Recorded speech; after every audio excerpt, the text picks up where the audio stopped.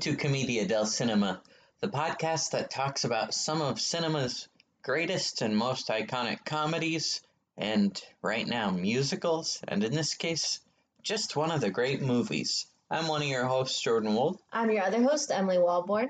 And what on earth are we talking about today? Why, it's just pouring over you. That's right, we're talking about Singin' in the Rain today, one of the best musical movies ever made. Indeed. Frankly. When you said it was pouring over me, I was worried. Did I not watch Cloudy with a Chance of Meatballs like I was supposed to? Oh, right, that's what you're supposed to be doing. Singin' in the Rain, I think now regarded as one of the best movies, I feel. I think so. It's always on the top lists of like the AFI list, the Sound and Sight and Sound list. People are always listing it.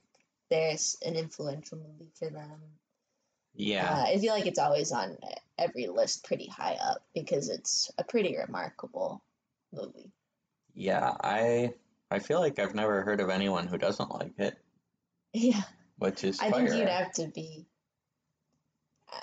to be a real Scrooge, I think, to not enjoy it. Or if you just really hate Gene Kelly, or... That's the thing, though, is I think with a lot of these classic Hollywood musicals, like, there are people that are like, I hate musicals. Mm-hmm.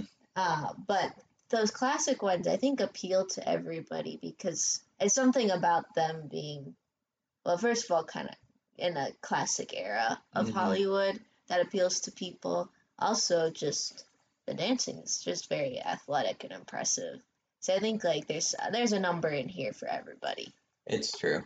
And I mean, it appeals to just your average movie fan who is maybe not necessarily in love with a musical. There's enough of it being a fun showbiz rom-com as well. It's interesting to consider how I don't know if I realized when I first saw this in high school, how recent the history is that they're covering. Yeah. 1952, the switch to sound was like late 20s.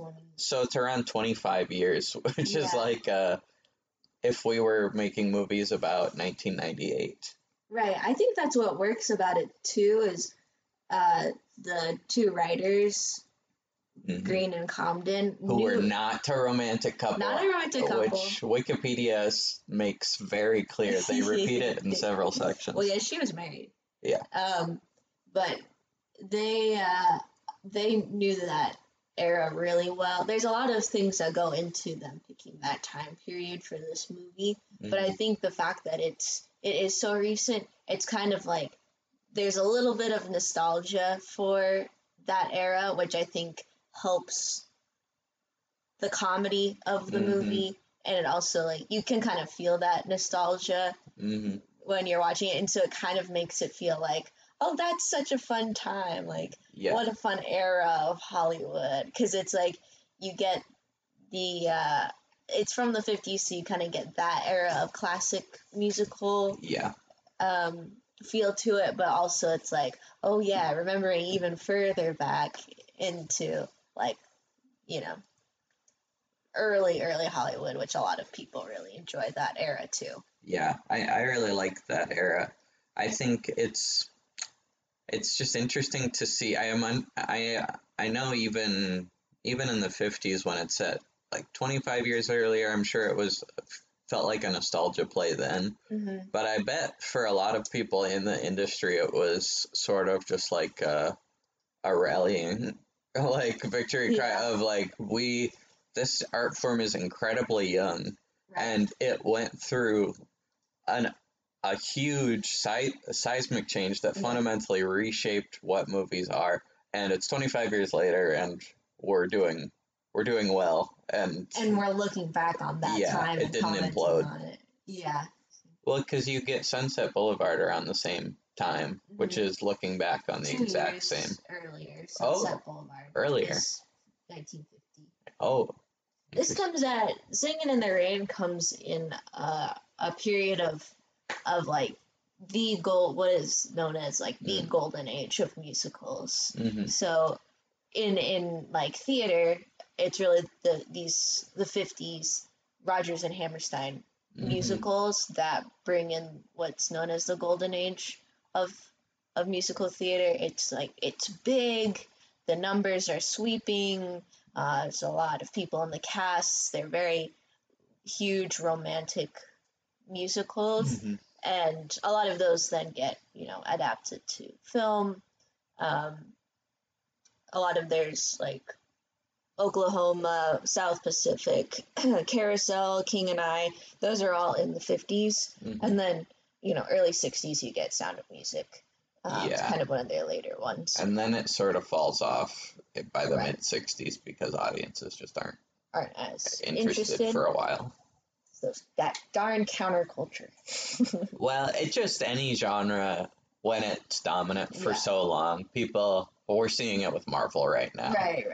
Everyone loved it 3 years ago. The movies are the same, but it's just... no one's rushing out to see it. Yeah. But then, so aside from Rodgers and Hammerstein stuff, there's also big ones like Sunset Boulevard, American in Paris, which is the year before, also starring Gene Kelly. He directed that one too, right? With Stanley Donen as well, or no? He choreographed it with Gene Kelly, I believe. Wizard of Oz in 39, Meet Me in St. Louis in 44. So I like that one. We're still like very much in the Hollywood musical era, but it's really, I think, the culmination of movies like Singing in the Rain and Rodgers and Hammerstein on Broadway, and then those film adaptations that really bring in I think what we all think of when we think of old Hollywood musicals.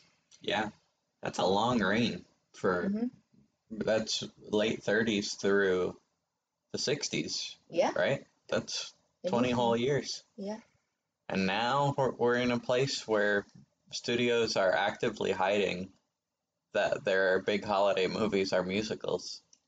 And a straight up Broadway adaptation, they're kind of hiding that it's a musical. I think people know that the Mean Girls Coming Out is a musical, because why else would you be doing it?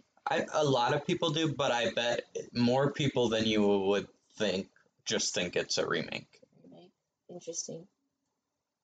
Which might shock them in January, but... it might. I don't know. Maybe they'll actually release a trailer. But Wonka's hiding. Wonka. Color Purple, to an extent. They're being a little more... there's music in the trailer, I believe. But not that much. No. But, there's also moments in Wonka where they show people dancing. Dancing, yes. Yeah.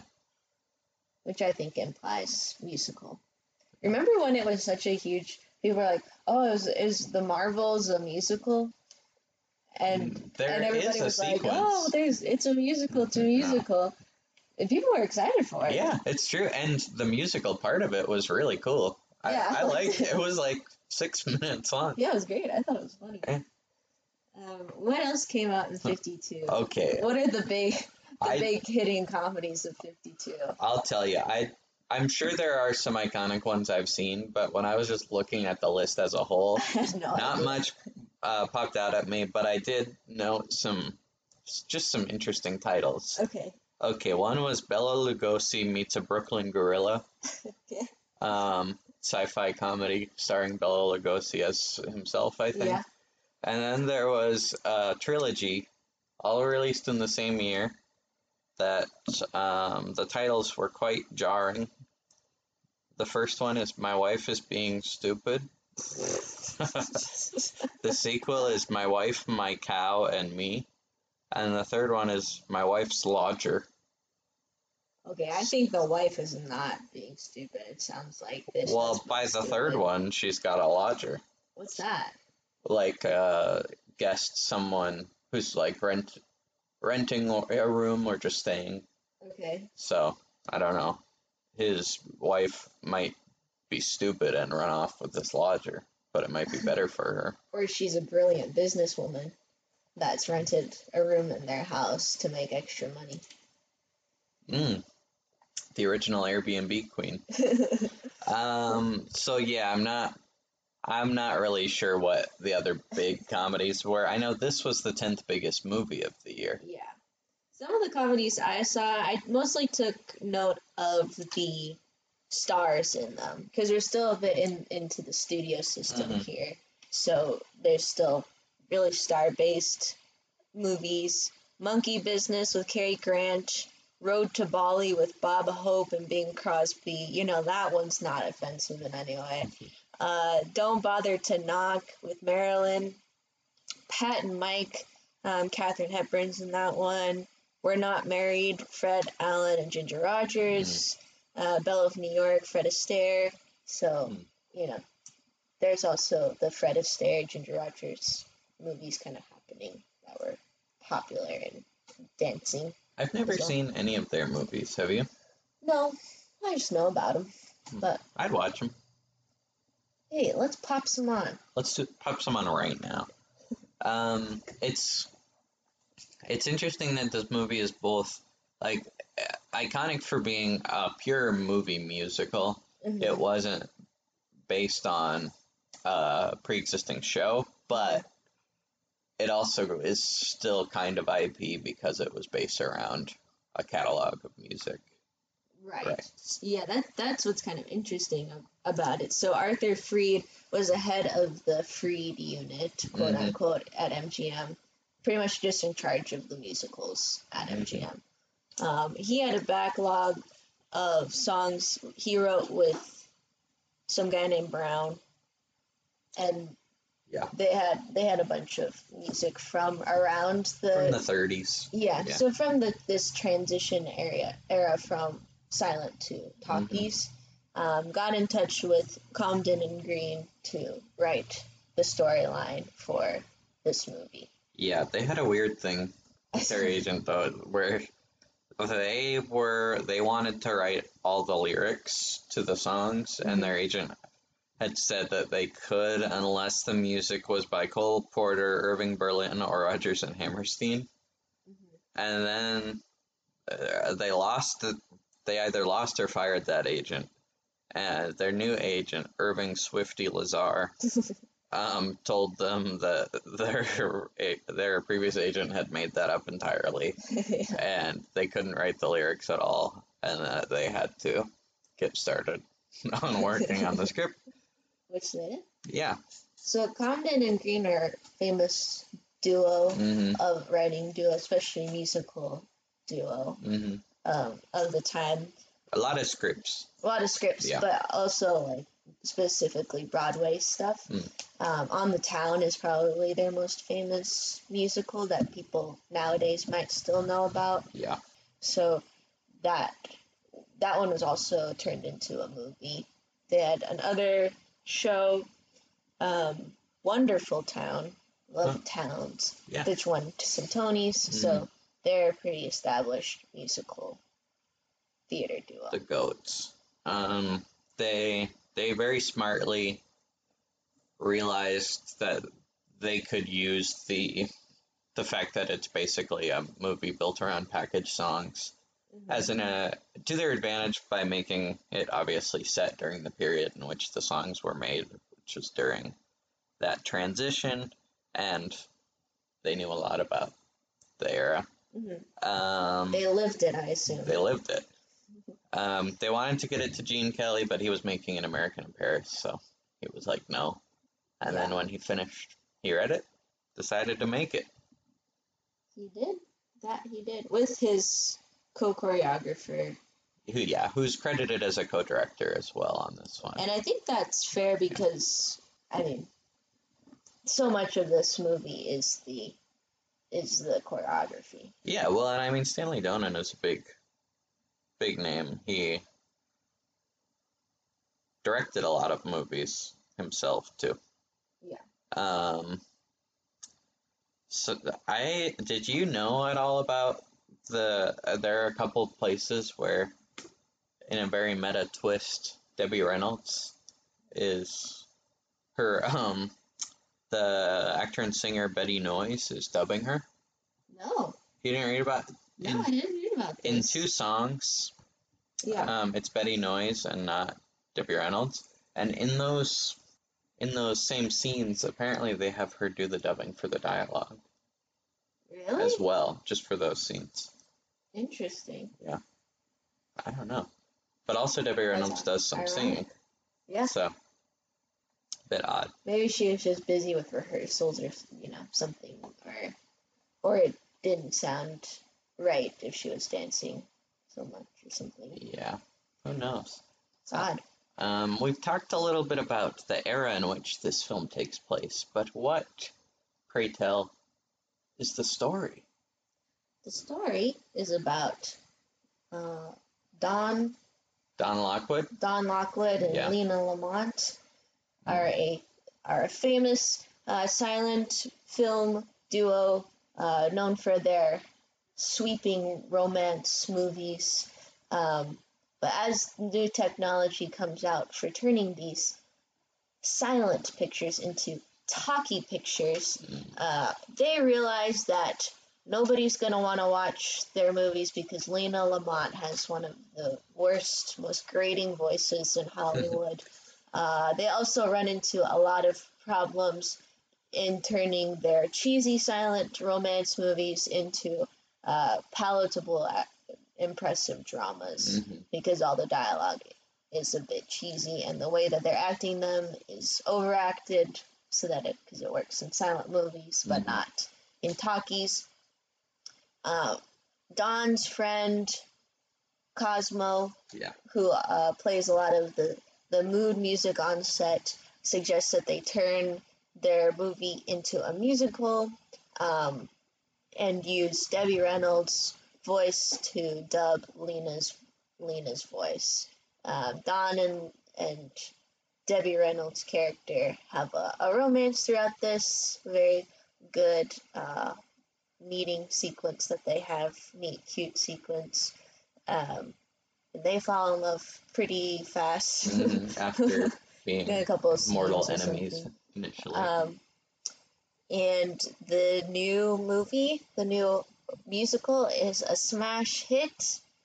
Lena tries to force Debbie Reynolds to always be her dub, but Don and Cosmo and the producer guy make up this plot and they reveal that it's really Debbie Reynolds behind the curtain for voicing for Lena. And the whole audience just laughs and laughs at Lena, but cheers Debbie Reynolds on. That part feels a little cruel this time. I know she's bad, but I do feel bad for her. Yeah. She can't really help. Her voice is just like that. No, but she does some pretty conniving things in Act 3. Well, that forces their hand to humiliate her. Well, when you're a star. It's true, she's very famous. Yeah. Oh, I don't know this if you can believe it. The first time I ever heard "Make 'Em Laugh," and so I always think of it during that, and I'm kind of annoyed about it. Is when Joseph Gordon-Levitt. I knew you were gonna say this for his SNL monologue. Yeah, and I remember. It's good. He did a good job. It's good, but I remember not knowing what it was. And being like, what the hell is this? Because I remember he was good, and I was like, wow, yeah, that was really impressively put together. But this does not feel like an SNL song. Because I've been familiar with their parody songs, and it did not, there wasn't modern jokes. And I feel like that's a lot of our generation's exposure to singing and reading. What I do think is interesting is how much of staying power Gene Kelly's choreography has had for, 70 years. Yeah. I feel like Make 'Em Laugh, Singing in the Rain, Good Morning always have the same choreography when I see them. Yeah. With very little variation, but they always have the same famous choreography pieces to them, whether it's like a local production I've seen, professional productions, Joseph Gordon-Levitt on SNL, what's his name? Schuster and Mike Chang on Glee. It's like they all... Name a more iconic duo. than Schuster and Mike Chang. Yeah. it's like especially Make 'Em Laugh always has really specific iconic, the iconic running up the wall, jumping through the wall, running in a circle on the ground. It's like there are moments in all of the songs that I just am like, oh, those are iconic film moments. Yeah, I mean, it extends to their control over the camera is just, it's crazy how modern the movie feels just in terms of, it has the charm of being an old, quote unquote movie, but the pacing is it's so fast. It's so fast because every single song, there's only like really one slow song in the movie, because even the final song in the actual movie, Broadway melody one, do you yeah, that song is actually pretty, it's like moderate tempo. It's not like a slow romance song. It's really the only slow one is between Gene Kelly and Debbie Reynolds in the soundstage. I don't know, it's remarkable to me that it was beloved when it came out, and top 10 highest grossing movie of the year is really good. Like, let me see what's number 10 right now from this year, because I'm curious what the equivalent would be. Okay, Taylor Swift, The Eras Tour. That's pretty popular. I mean, a lot of people saw that. Yeah, but I don't know what was up for the Oscars that year, but I was shocked to see 2 nominations for score and supporting actress for Lena. Yeah, for Jean Hagen, as Lena Lamont, which, that's a great comedy performance. I'm glad that they recognize that. That rocks. It's rare they recognize like a straight up comedic performance like that. But no, and I think Debbie Reynolds is very good, but I can understand not nominating her potentially. But Gene Kelly or Donald O'Connor in supporting. And he won the Golden Globe, but for supporting or actor in a comedy. For best actor in a comedy. So, it's a Golden Globe, which is lovely, sure, but it's no Oscar. At the time, though, the Globes were a little bit more buzzy because that was early. Yeah. One thing I want to talk about in terms of pure comedy for this movie, it is like the king of the undercut. Like every single, like all of the biggest jokes in this movie are undercuts, which is really impressive, the variation they have for them and how smoothly they do it, especially if you look just at when Gene Kelly and Debbie Reynolds meet, it's like rapid back and forth, undercutting each other. It's like, he's this big movie star. She knows he's puffing up his chest. She goes, I think I've maybe seen one of your movies once. Undercut him. And then she has the upper hand towards the end of their meeting. And then what does he do? Because she kind of has the upper hand, and then when he gets out of the car, he makes some comment to her about oh, you're a Shakespeare actor, and he makes something that kind of undercuts her. But then immediately after, his coat gets stuck in the car, and then it's just but then she's in the.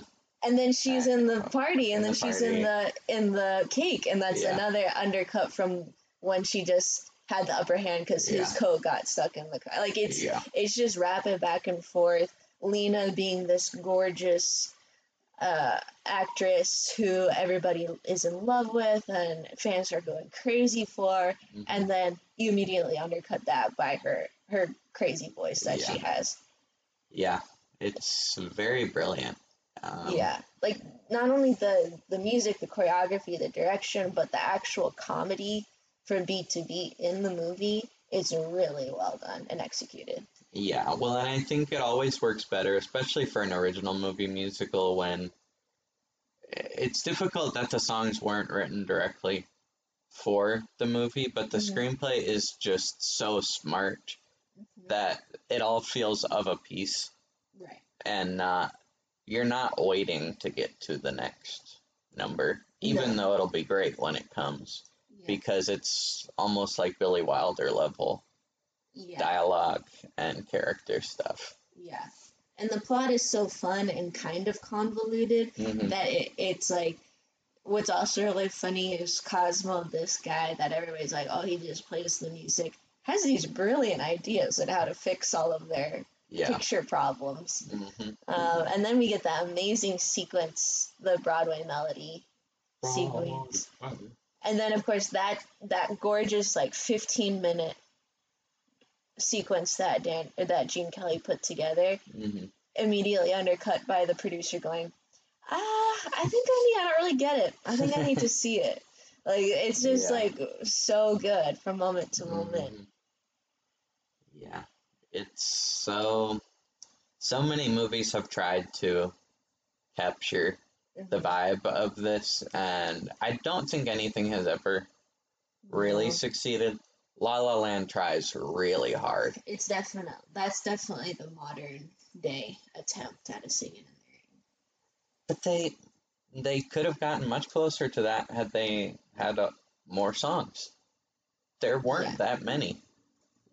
And and the story and dialogue were not on the level of this movie, so you were wondering, okay, I was told this was a Hollywood musical. They sing like 4 times.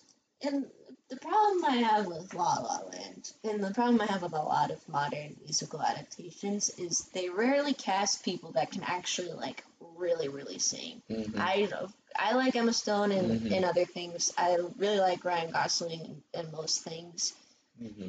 They're both not Gene Kelly level singer and dancer. No, I mean, and they're fine, but even among just Hollywood stars, you could find people better. right. Even if you don't want people from the stage. Right. And there's also, I think, like, I don't know, even like the ensemble cast in La La Land didn't feel as strong. You know, like, you got Tree from Happy Death Day as one of the friends. It's, I don't know, I think while, you know, no one should probably be as mean as Gene Kelly was directing this movie. Notoriously lovely, man. Easy to work with. Yeah, didn't work Debbie Reynolds until her feet started to bleed in Good Morning. I mean, but it is like that level of technical execution for choreography, I don't think really exists in anything right now. No. Because, like, as fun as the other musicals we've been talking about are, what have we done? Eurovision doesn't really have a lot of choreographed dancing and to School it. of Rocket's all diegetic. They're not really. Same with Eurovision, it's diegetic. Mostly. There are some flourishes where I'm not sure. It is quite. Well, no, I mean, even the one at the party they sing. Yes, but Volcano Man, there are a couple of moments there where it's like full music video. Well, that's their vision for it, but they're singing in their garage. Oh, they're true. Practicing in true, their garage. But I mean, that still, leaves reality a little bit, even if it's a fantasy. But but so does singing. Yeah. Well, yeah. But yeah, I don't know. There's not really. I haven't really seen. I mean, maybe West Side Story. I haven't had the good fortune of seeing that, thanks to Mr. Elgort. But I would imagine there's some really good technical dancing in that movie. I would love to see it someday. Yeah. But I mean, is his career dead or not? I don't know. No one's heard from him since. I think he's maybe on Tokyo Vice. Doing what? Playing the token white guy. Oh, it's a show? It's a Michael Mann produced sequel to Miami Vice. Tokyo Vice. I believe co-written, directed by Destin Daniel Cretton, the Short-Term 12 Shang-Chi guy. But yeah, I don't know. I think there's a lot of movies that try to be Singing in the Rain, but few have all 5 perfect ingredients of direction, dancing, songs, singing, dialogue, comedy. Like, there's so much working in this movie that it's really hard to replicate. It's true. And even aside from La La Land, in a totally different way, Damien Chazelle tries again with Babylon, and that to imitate more the Hollywood side of this, and some literal scenes, like when Brad Pitt sees his character like getting laughed at. The scene is basically what they initially film, right? With the I love you, I love you. Oh, yeah, kind of. I think it's the same dialogue. Yeah.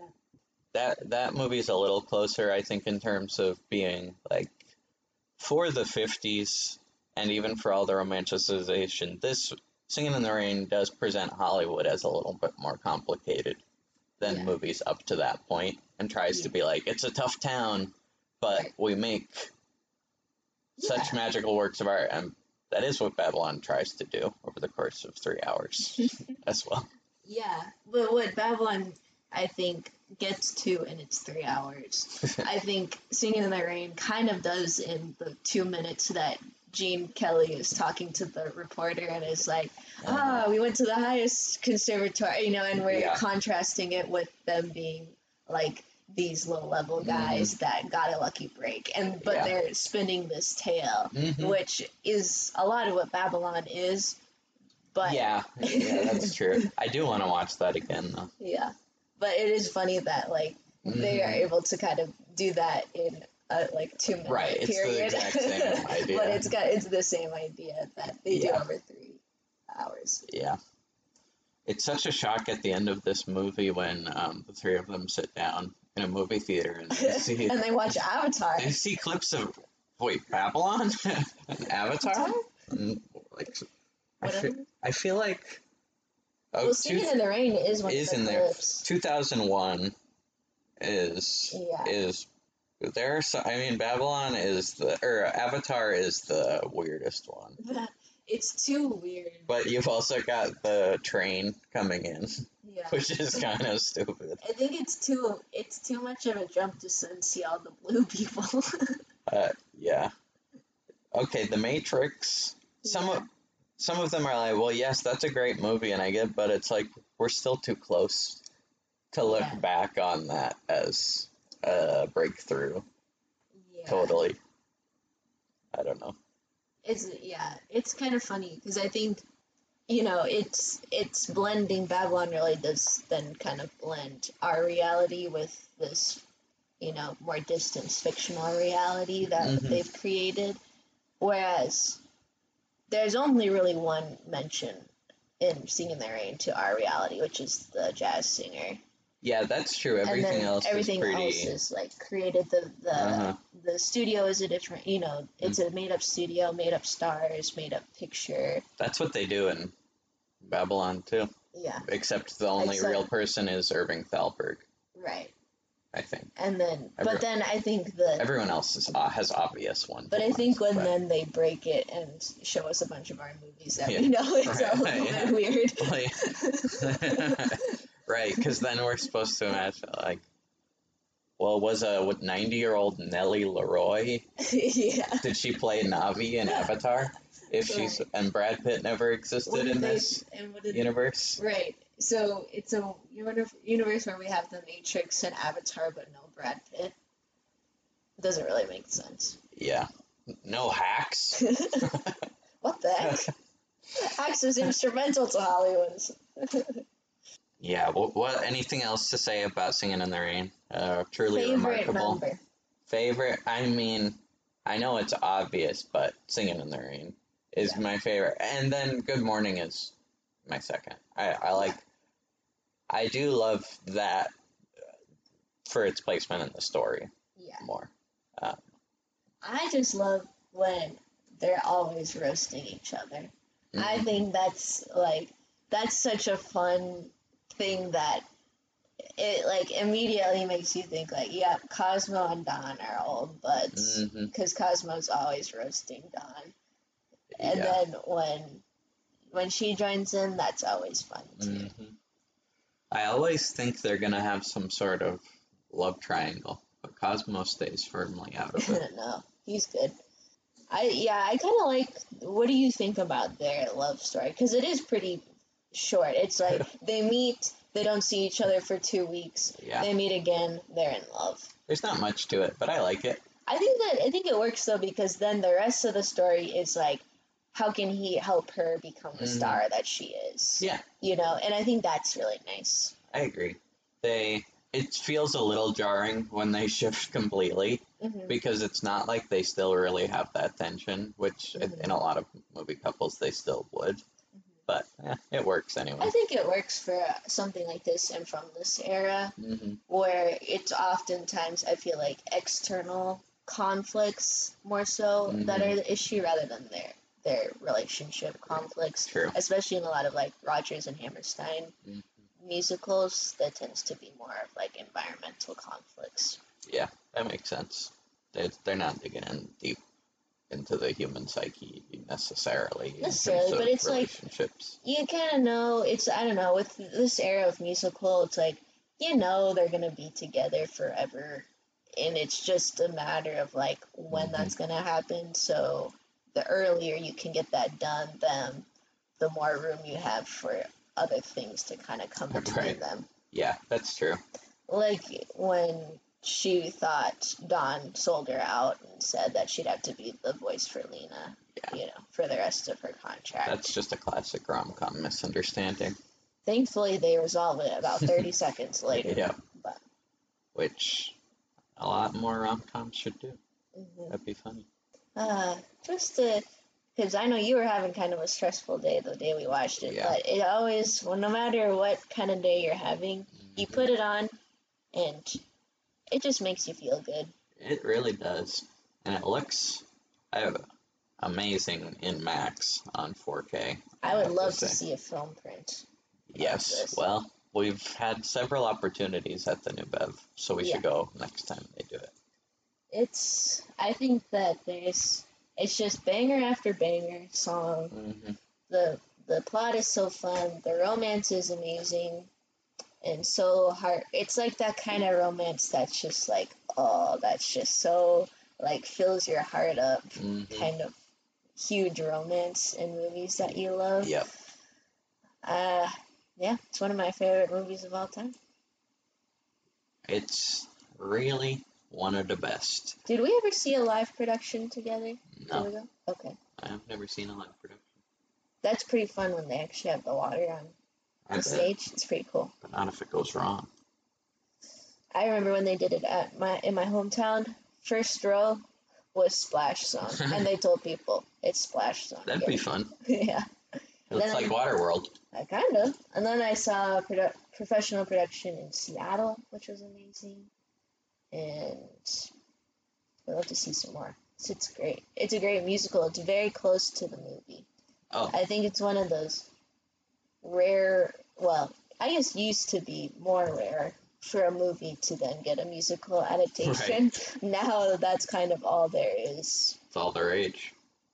It's the freaking IP dilemma bleeding right into Broadway, which is very frustrating because we have things like National Lampoon's tourism musical or whatever the hell they're doing. The Griswold family tourism musical. Yeesh. I can see why they'd make that, sadly. Yeah. Back to the Future doing quite well on Broadway. Yeah. Devil Wears Prada heading to London. Mean Girls. Tar the musical. I always watch Tar the musical. Yeah, countless. Way of the World. Fabelmans would be a good musical. Would be. You got the Almost Famous one is not bad. Pretty Women. Nine to Pretty Woman. Oh. Pretty 9 to 5. Lots of pretty ladies. There's two. 9 to 5. Waitress. Shrek. Waitress Shrek. Yep. Shrektress. Shrektress. Okay, well, what are we doing next? Have we decided? Yes. Have we decided on the series? Because next week we're having our famous guest back for his favorite musical. We've wrangled him back. We're doing Hairspray. So come on down to Baltimore in the 1960s. You won't be disappointed. We'll see you then. Bye.